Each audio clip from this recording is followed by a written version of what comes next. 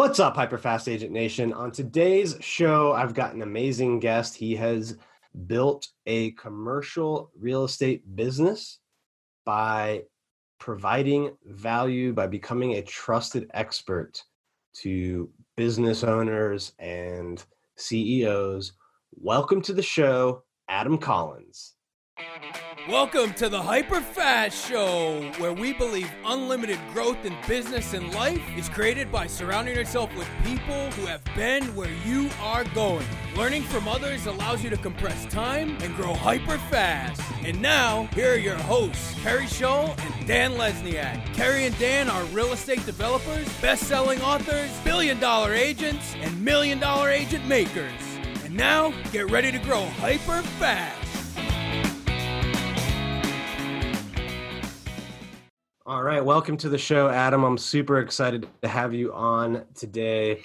You've got a tremendous track record as a real estate agent, so I know you're going to offer a ton of value to our listeners. Before we dive in to what we're going to talk about today, why don't you give people a little bit of your background and how you got into what you're doing today? All right. Yeah, absolutely. And thank you for having me.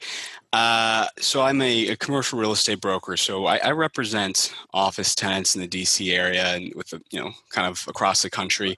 I've been doing real estate since I graduated from college, and even before that. And real estate has always been a passion of mine. It's been one of those.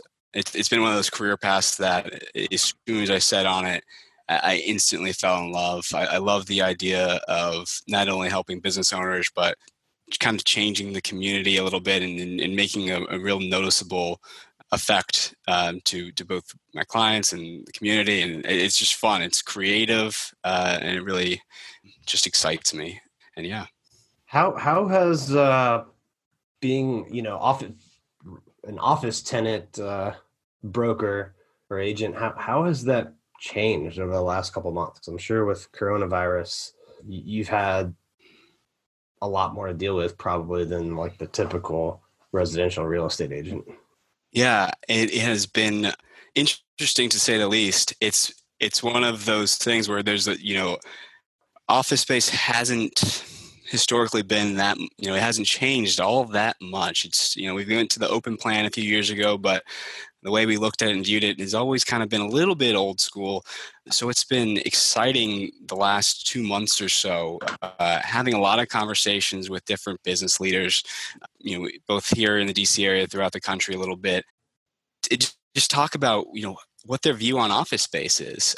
Some people obviously are thinking, this whole work from home thing is going to stick around forever, and that's the true future, and that's where our workforce will lie. And then others are, we're talking about how do we capitalize on the market uncertainty to maybe fuel an expansion of their office space that otherwise maybe wasn't the right time, or how do we renegotiate rents, or how do we create more of a collaborative environment? That's kind of the middle of the road. Either people are thinking of expanding or downsizing or getting rid of their office completely. But then the middle of the road is, well, maybe it's somewhere in between, where we do have remote working as a really big part of our business, but also we have a collaboration space. I think that businesses will find that employees do want some place to go into the office every day. And that's a big driver in company culture. It's actually the number 2 or 3 reason why employees are looking forward to get back to the office space is because of the socialization, right, with their coworkers. Not necessarily to be more productive in the office, but to get that interaction, and that interaction is collaborating on a project. It's mentorship, learning from some of the senior people in your company and demonstrating your value, asking questions, and really growing as a professional. That's one of the reasons why I'm excited to get back, is to be around my coworkers and my teammates at my company, MGA. And to learn and grow from them and collaborate and come up with solutions to problems, just kind of on the fly. That's where I stand. I'm excited to get back to the office, but I certainly, I understand those organizations that are looking to reevaluate. Some are downsizing some are just changing the way that they work.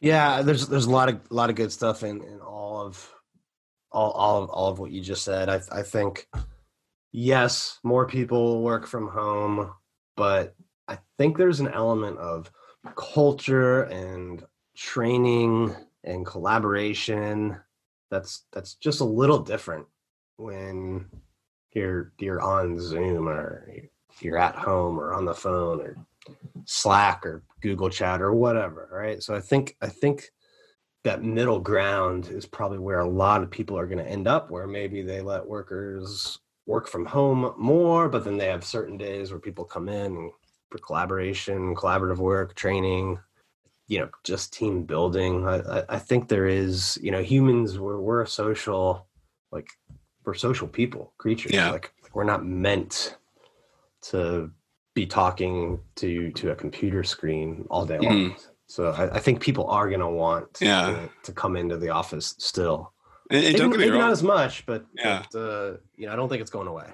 And there's, I think the benefit of all this is we kind of see, how inefficient a lot of our life was. It's not just the commuting that's inefficient, but meeting people, right? When I'm meeting with not necessarily a client or a prospect, but somebody else, either a friend or a referral partner or somebody that, I work closely with, we can do that on Zoom. We can catch up over coffee on Zoom. And I think that's actually going to be a large part of my business going forward, is to meet with these other centers of influence, attorneys, accountants, what have you, over the internet. So instead of getting in the car or on the metro to go meet somebody for an hour or so, I think that, the video interaction is something that's going to be a large part of our organization, or sorry, my business going forward. It allows us to be just a little bit more efficient with our time. It doesn't replace the in-person interaction, but I think it's still useful to catch up with people via Zoom. Have you seen or been in talks where people that are looking at office space or landlords that are thinking about how to design it, where they're talking maybe about designs that would allow for more collaborative space, maybe less private offices, maybe more technology so that people in the building can more easily connect with people not in the building? Or are you seeing those kind of discussions take place? Yeah, we're starting to see that. Architecture firms are starting to put out, different ways that, different floor plans, different styles, different strategies, essentially. At our firm, we've got a workplace strategy team, and their dedication is to figure out the most efficient way to design the office space. I think that, there's, the great thing about real estate is it's a one size fits one, right? So there's a lot of different ways, and it's to redesign an office space to be more collaborative, or just any way that you're going to redesign it. You got to take a look at your company culture. It's really important to understand the needs of your stakeholders, especially those who are the future leaders of your organization, right? I think it's a big, I always push that people, poll or talk with those, say, under 40 stakeholders in their organization, as those are the future leaders. Those are the people that you want to take note of, and you want them to be invested and felt heard, because if a lease is 5, 7, or 10 years, your next office space decision and how you lay it out could very well affect your future executive team.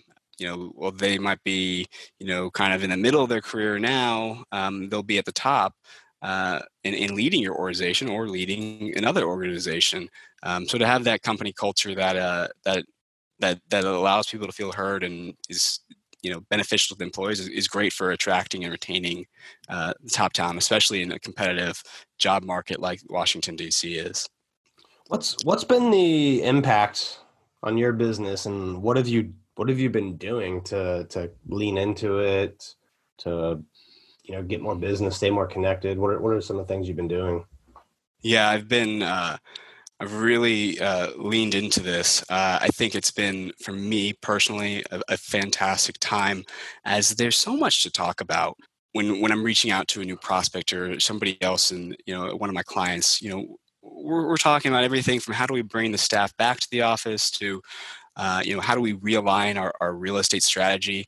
We might have had one strategy 6 months ago, but this pandemic has caused us to reevaluate what we're doing and how we're going forward. So, me personally, I have historically, last year, in the last few years, a lot of my business was referral based or networking based, and I. December or November of last year, so call it 6 months ago, I got the feeling like I had all my eggs in one basket. It was great that my clients were referring me to other people, and that people in my network were referring me, and it was generating business that way. But I realized, well, geez, I need to find other sources of business continuously. So, at the beginning of the year, I really stepped up my game in terms of being on LinkedIn, being in people's email inbox, both from a newsletter sort of perspective and just constant updates, but also just checking in with them, calling them, being in their voicemail, being on the phone with them and talking to them. So adding a couple of different ways of phone, email, social media, and then still, trying to do the networking virtually. To sort of be able to spread that out and really dive deep into that, I'm glad that I started to do that a little bit before the pandemic, because guess what? The networking is no longer going to be, is not really a driver of my business. And I don't know the next time I'm going to go to an in-person networking event. That's probably 12 months away at a minimum, or, whenever there's a vaccine. So, I'm fortunate hopefully not that long, but I really, I hear everything from it could be as soon as October for a vaccine. It could be sometime next year. So, I've got no idea. But what I know right now is I certainly need other avenues of reaching people, and I've tried to utilize all the avenues that I know. LinkedIn has been really good. Just to develop a presence, not necessarily prospecting, but to stay top of mind with everybody in my network. Remind them, they see my name every day. Every day that I post, they'll see my name. Oh yeah, Adam does commercial real estate. He's talking about commercial real estate. He's sharing some information that's pertinent to me. Have you had from that networking, work that you put in, from the social media outreach that you've done? Have you had people reach out to you even during the pandemic? Yeah, absolutely. So I actually just yesterday, a CEO of a company called me. He and I met a year and a half ago or so at a networking event. We connected on LinkedIn, and he's been looking at my posts. And so he called me out of the blue just to talk about real estate. It wasn't as though he necessarily needed my help with facilitating a transaction, but he wanted to get my opinion on real estate. And that's really my goal, is to be the guy that the leaders of our business community turn to when they have a thought or they have a question about their specific situation, or just in general, just to be one of those leaders of the industry, to be the first person to turn to. That's a goal of mine, is to be the first person that everybody turns to when they think about commercial real estate. And LinkedIn, I think, helps that.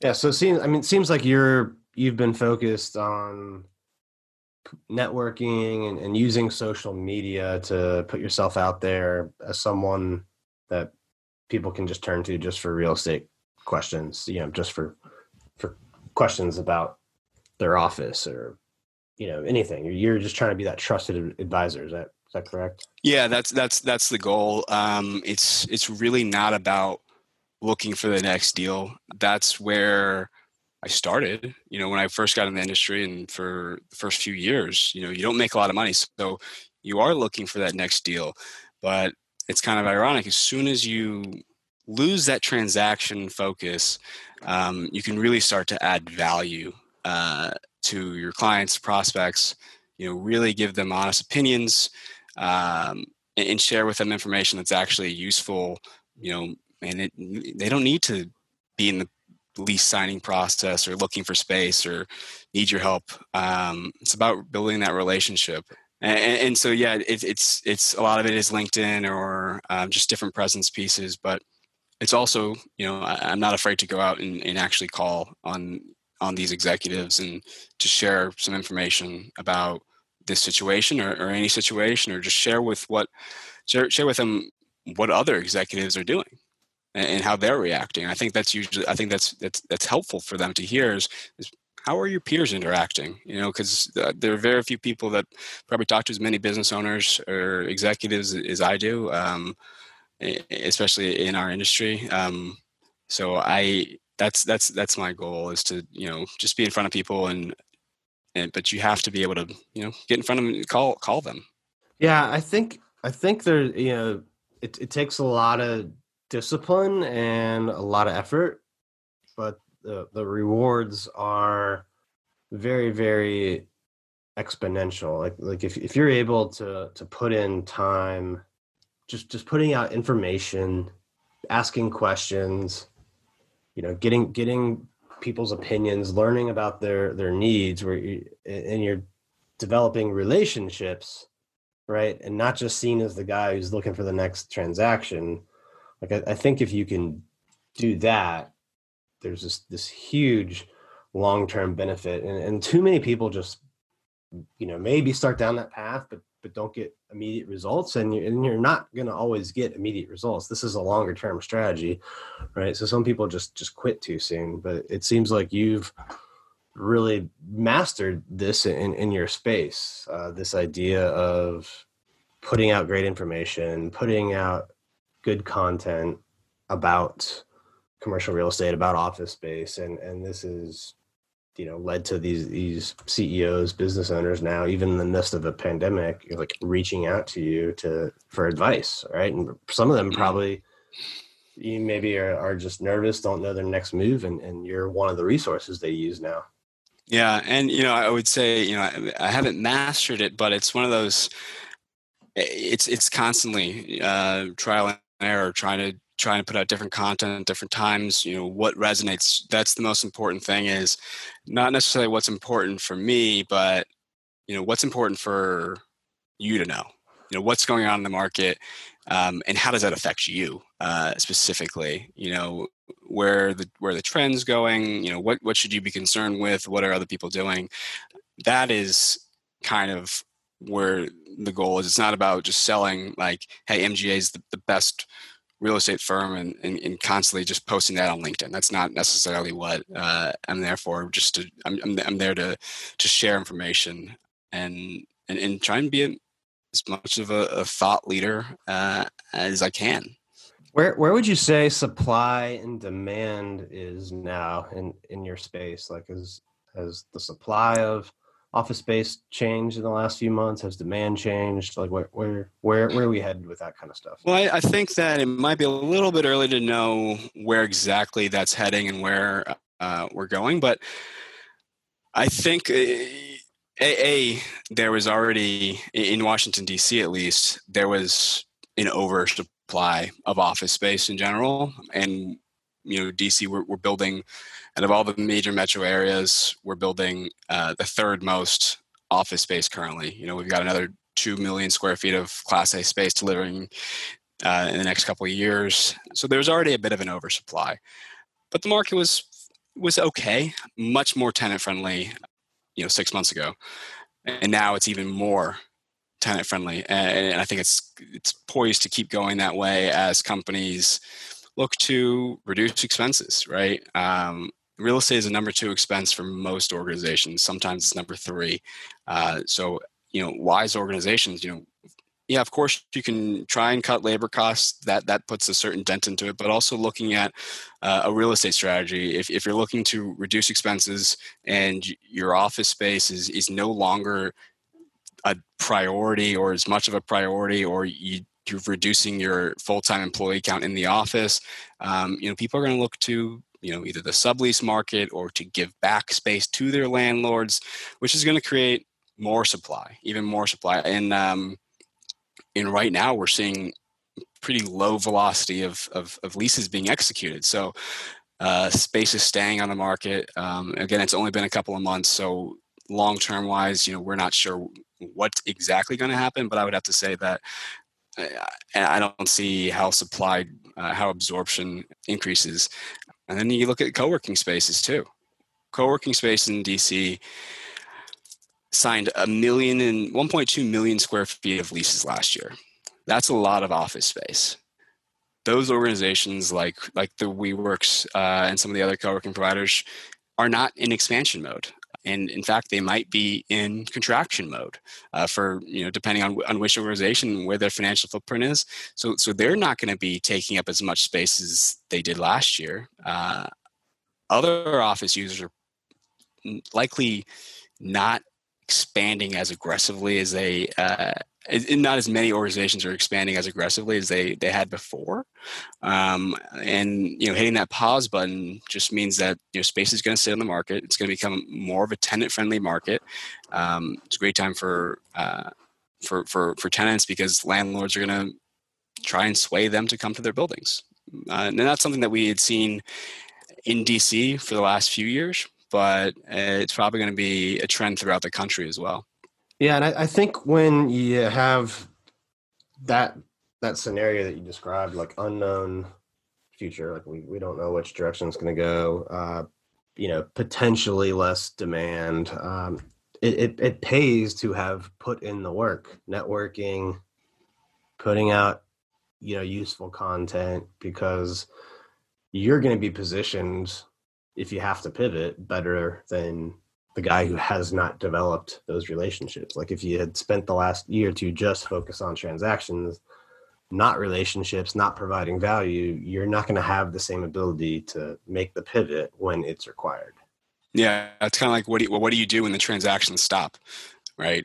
If you're focused solely on transactional work, how do you keep going when the transactions stop? You got to focus your mindset to be more relationship based right now. And I don't know that I think a lot of salespeople in general kind of miss that because they are looking for the next fee. And, I totally understand that because look, you got to put food on the table, and sales is not an easy job. I don't care if it's commercial, real estate, residential, or software sales, right? For some people, you've got a quota to meet, or you've got to make X number of cold calls, and you just got to get meetings. You got to get in front of people. You got to make the sales to provide what you think is your worth to the company. But really, I don't know that so many people want to be sold, especially right now. It's not about selling. It's not about selling your services. It's about helping others. It's about putting in the work to answer questions, be there as a sounding board, help try and figure out sometimes very complicated, very pricey problems for organizations. Yeah, I agree. The people that can provide the most value and do the most outreach to inform people of the value and just how can I help? Like those are going to be the people that come out of this ahead in business. So sounds like you are well on your way to doing that. Hey, hold that thought for a minute. Are you a real estate agent in the DMV area or thinking about becoming a real estate agent in the DMV area? Why not join the highest selling team in the DMV? The Kerry Scholl team is hiring more agents. We have the best training systems, the best culture, and the best environment to get you to the next level, whether that's starting out and getting to six figures or getting from six figures to 250 or to $500,000 or even beyond. Go to kerryschollcareers.com. Again, that's kerryschollcareers.com. Before we wrap up the show here, I want to do our hyper fast round if you're ready. Absolutely. Let's go. All right. So it's just a series of rapid fire questions and answers. First one, what's your biggest piece of advice for a new real estate agent or entrepreneur? Just keep pushing through. Take note of your little successes every day. Don't let those little failures continue to add up, especially if you're in a long-term industry like commercial real estate. It's going to take you 3 or 4 years before you really feel comfortable and you're starting to make some sort of money at all. So just keep pushing through. Keep your eye on the prize long-term. What about an experienced agent or entrepreneur? What would you tell them? It's consistency. We all know what to do, but knowing isn't doing. We need, I think a lot of us, including myself, struggle with consistently doing what we need to do every single day, especially during the pandemic. A lot of people could be out golfing or playing video games, but if you consistently do what you're supposed to be doing and you know what you're supposed to be doing, you will succeed. All right, what is the biggest challenge you've ever had in business, and how did you overcome it? Biggest challenge I've ever had in business. That's a tough one. There's a lot of challenges in business. I think even more challenging than the biggest challenge is the lots of little challenges, the small rejections every day that add up, the first 2 years of, cold calling and getting yelled at on the phone, or, thinking that you're about to close the big deal, but then it doesn't go through because, maybe you didn't know what you're doing. If something happened. I think those are probably more complicated and tougher to get through than even the one big challenge. All right. And last one, where do you see yourself in 5 years? Yeah, I think that I'm going to continue on the path that I'm on. I want to continue to be a resource. I think in 5 years, I hope to have a solid team of great commercial brokers working around me, which at MG I have, but more of a structured one, the Adam Collins team or something. That's kind of where I see myself going, and just to continue, like I said, to be known as the guy when a business leader has a complicated problem, where do you turn? And that's where I want to be. And so, for me, that means I need to keep continuously educating myself on everything in the business community around me, and knowing exactly what a CFO or a CEO might be concerned with. And the only way to do that is by educating myself, reading as much as I can, knowing what's going on in the markets, knowing what's going on in the government and around the country. Yeah, no, you got to put in the work on yourself if you want to grow and continue to improve and get bigger results. So I agree completely. Thanks for being on the show, Adam. If people want to connect with you, what are the best ways, either through social media or however you like to be contacted? How should they reach out and connect? Yeah, sure. Well, LinkedIn is a great place to start. Adam Collins on LinkedIn, I'll pop up. I guess give it my cell phone number if somebody wants to call me. Or is there like a show notes where you guys put that? Yeah, we can put it in show notes and in the YouTube description, all that. Sure. Well, if you want to call me, it's 520-850-6451. That's my cell phone number. So feel free to give me a ring or shoot me a text if anybody wants to talk. Especially new commercial agents or new agents or entrepreneurs in general. I've had a lot of up and down experiences and happy to share. All right. Well, connect with Adam. Thank you for being on the show, and to everyone else watching and listening, thanks for tuning in, and I'll see you next time. Thank you very much. Thank you for tuning in to this episode of the Hyperfast Show. Subscribe to us if you want to make sure you get the latest and greatest Hyperfast shows. And remember, we love reviews. Reviews help us bring better and better guests and improve our shows. So give us the good, the bad, and the ugly. We hope you enjoyed the show, and we will see you next time.